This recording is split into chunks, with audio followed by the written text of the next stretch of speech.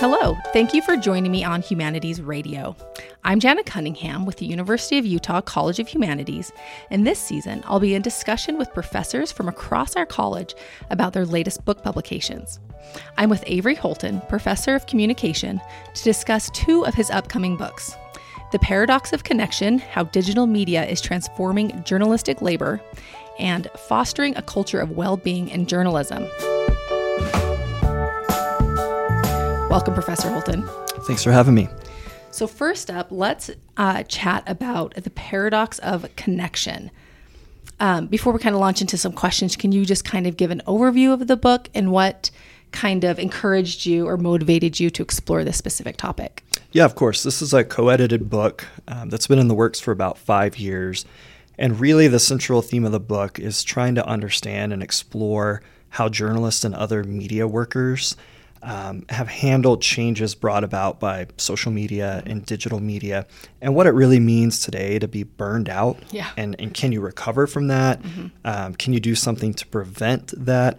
And some of the strategies that journalists are using can be really helpful now for others. And those include just taking micro breaks, moving across platforms, trying new things every now and again, but really trying to figure out a balance between the personal and professional in these spaces before they become too much.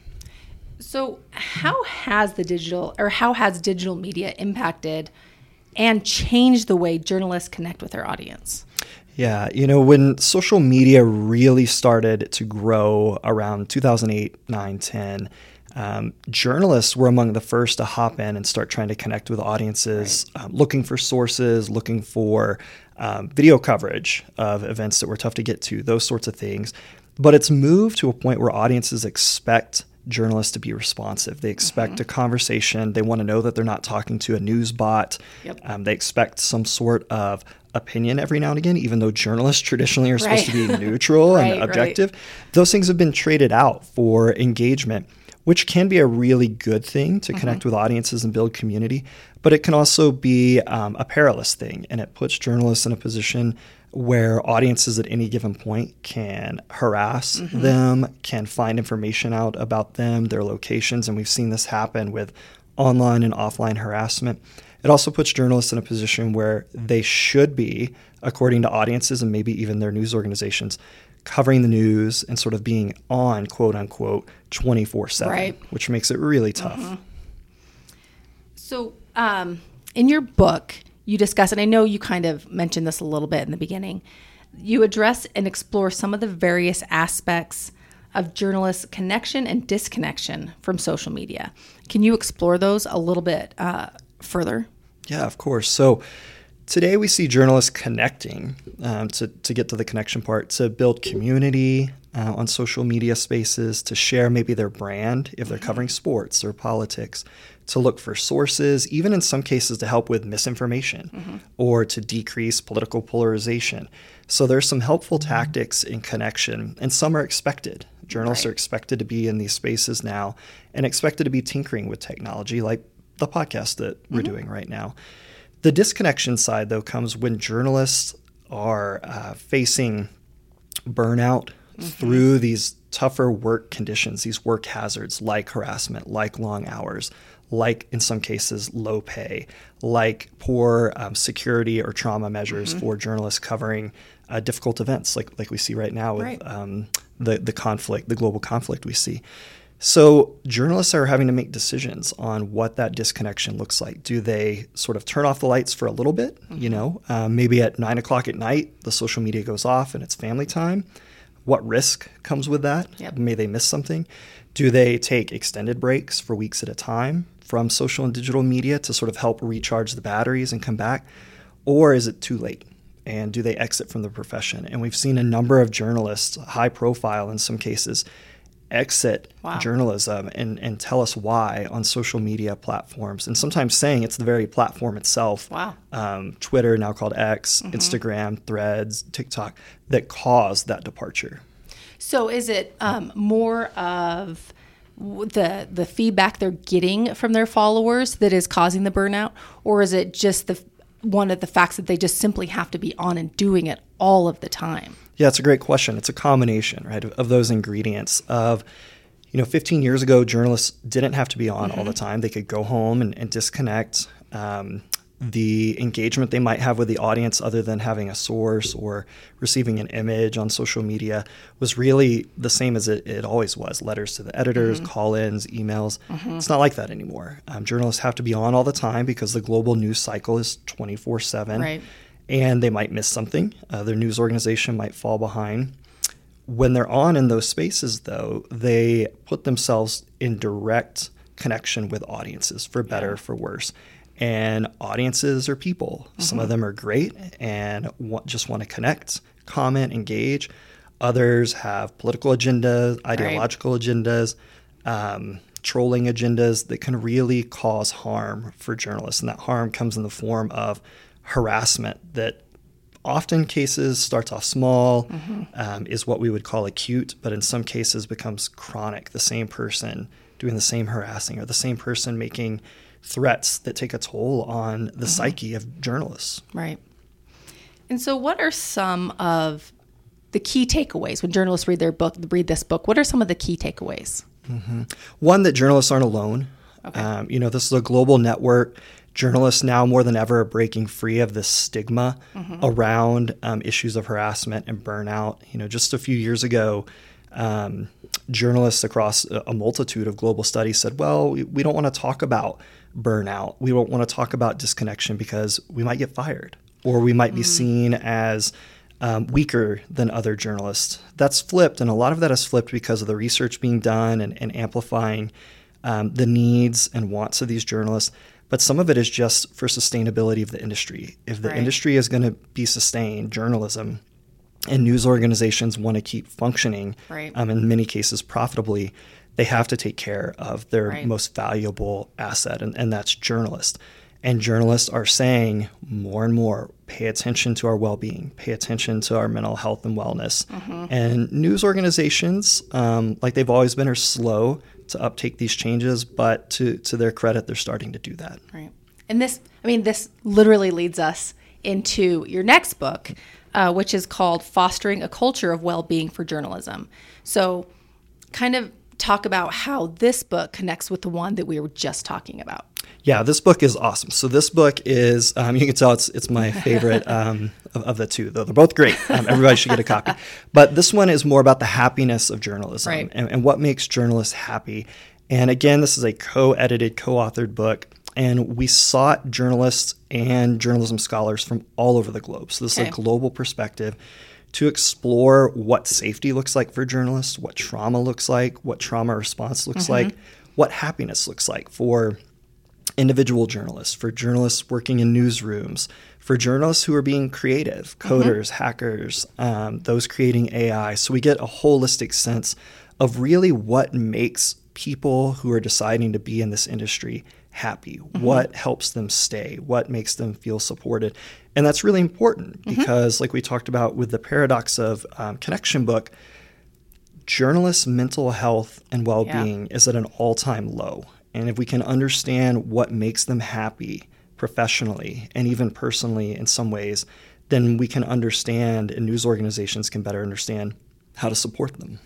So what's the impact of not addressing these stressors, both for the journalists and for the news outlet they work for? The number one impact we've seen is burnout, right? So, and that's across, almost any profession. If you're not happy and you're doing difficult work for either low pay or in difficult positions, and you feel stigmatized or othered or on the periphery, you start to feel burnout and question why you're there. So journalists who aren't happy, journalists who feel like their only out is to leave the profession, really is something that news organizations should be paying attention to, because with the with newspapers and other legacy media going online in the early 2000s, then shifting to these digital and social media platforms, we saw a drawback in the number of journalists. But now we're seeing a case where news organizations, including many startups, are looking for journalists, want skilled journalists to come in, and they can't find them now because many of the journalists who were part of that exodus over the last couple of decades figured out, well, they can be happier in another profession. They can have a 9 to 5, not Right. a 9 to 9. Yeah. They can have an HR system that supports them or provides mental health and wellness structures for them. And so they see those things and decide to stay away from the profession. There are other studies now indicating journalists who return to the profession do so not out of a pursuit of happiness, but out of a pursuit of justice or a pursuit of sharing information or truth. And they feel like they're putting themselves in harm's way when they return. And that's something we didn't see 15 or 20 years ago. We saw journalists who might leave because of a family situation for a couple of years and return just because it made them happy to be at a sporting event covering that or talking to politicians or working in the community. Now there's this layer of responsibility that has taken over the happiness factor of journalism. Is this kind of trickling down to students? Like, are your journalism students aware that this potential burnout could possibly come their way if they go into journalism? Yeah, we talk about, it's one of the first things that we talk about with our students are the precarities of journalism or any media job so that they're aware, right? Because sometimes the profession can still seem shiny and big, and there are some difficult layers to go through. What's really cool about students, both college students, high school, and even middle school students that we've engaged with is one, they're really interested in picking apart misinformation. Yeah. They're very interested in working with new technology like AI. They're highly engaged civic citizens, meaning they want to cover hard issues like politics, like global economics, like climate change, and they're excited about those issues. And that's a fantastic turn in journalism. So all along the way, we're talking about these precarities. We have other journalists come and engage. Our students have multiple internships and experiential opportunities so they can feel that. But what we also talk about is figuring out what will make you happy in these positions, much like the happiness book, that you now have agency as a student or as an incoming journalist to help news organizations understand what is going to work for sustainable journalism. You can also work for yourself. You can work for alternative media outlets. You don't have to just be a reporter, right? You can be a data analyst. You can be an AI creator, a tinkerer of sorts. And these are jobs, too, that we're seeing more and more happiness in that allow creative control, a level of autonomy that journalists used to experience 30 years ago and currently don't. Our students now can return to that, if not demand that. And that gives them power and agency when they go out into the journalism market. Okay.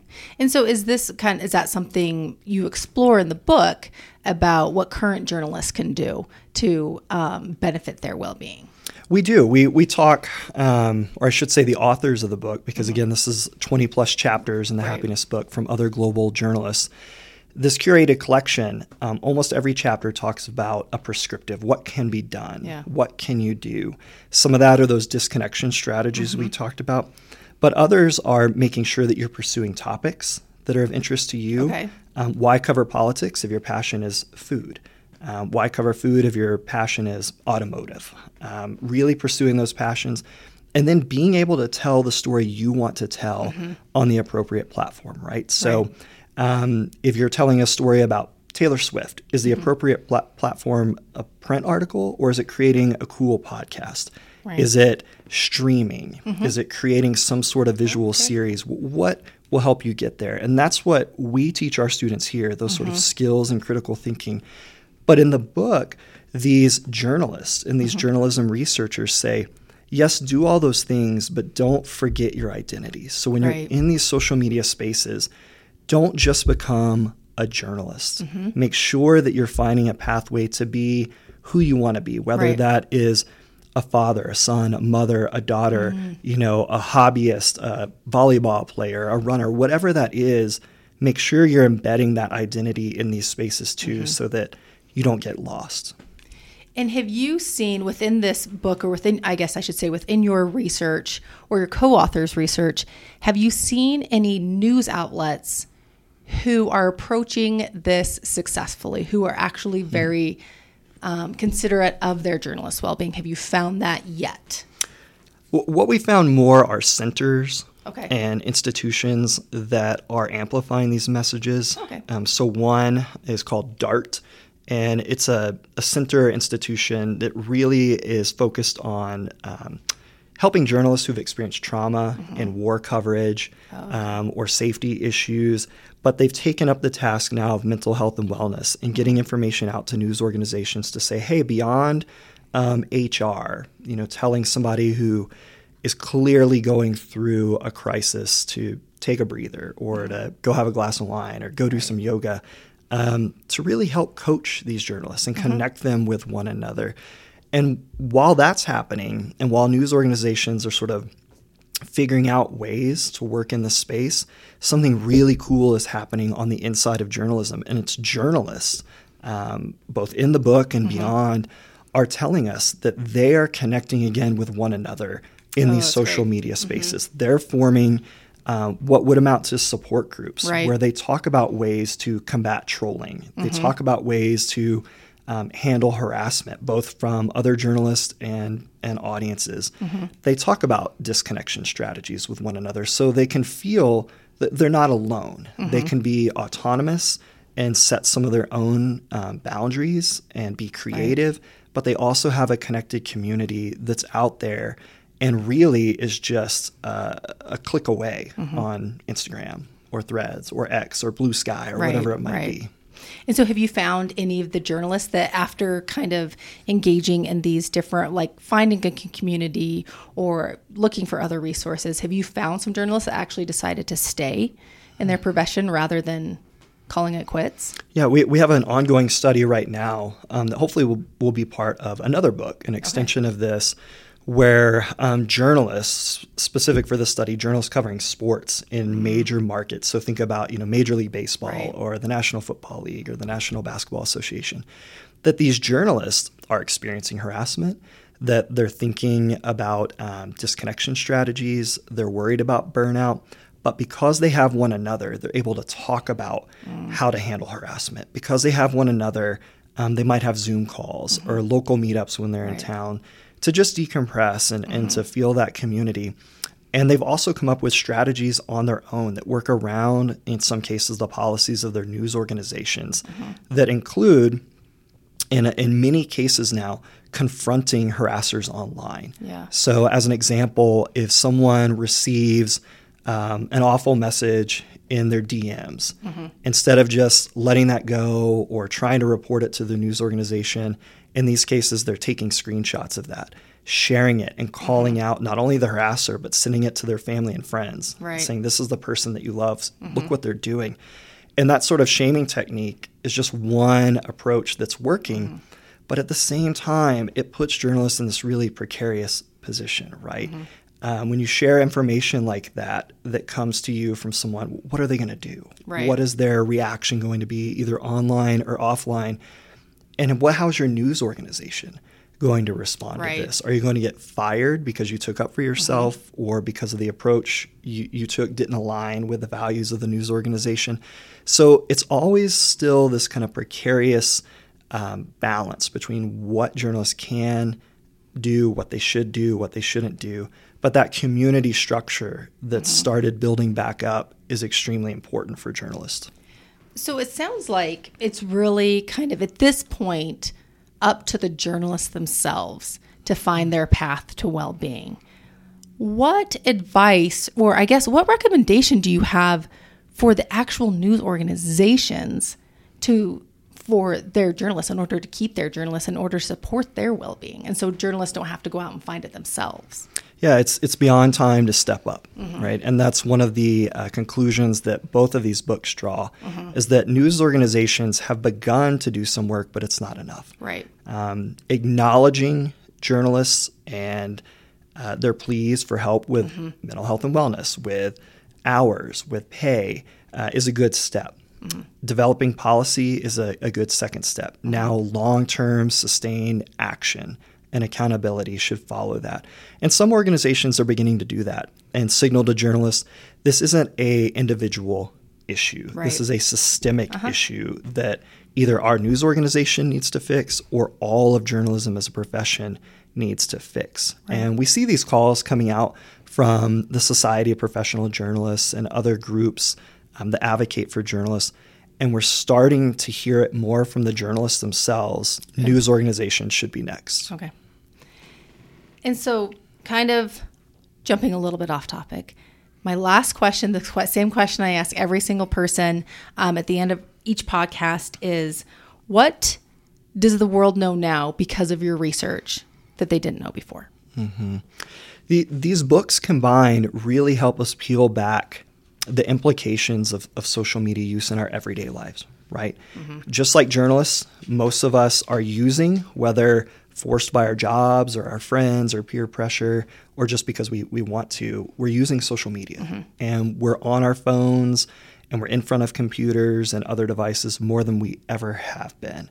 In some cases now, kiddos are in front of these devices 10 or 12 hours a day. It's part of our lives. It's braided into our lives. What does that mean for our personal wellness? Mm-hmm. What does it mean for our emotional well-being? What does it mean when we want to disconnect? And ultimately, what does it mean to be happy with these digital and social media spaces in our lives? Mm-hmm. That was Avery Holton, Professor of Communication. For more information about the University of Utah College of Humanities, please visit humanities.utah.edu. And don't forget to subscribe to Humanities Radio.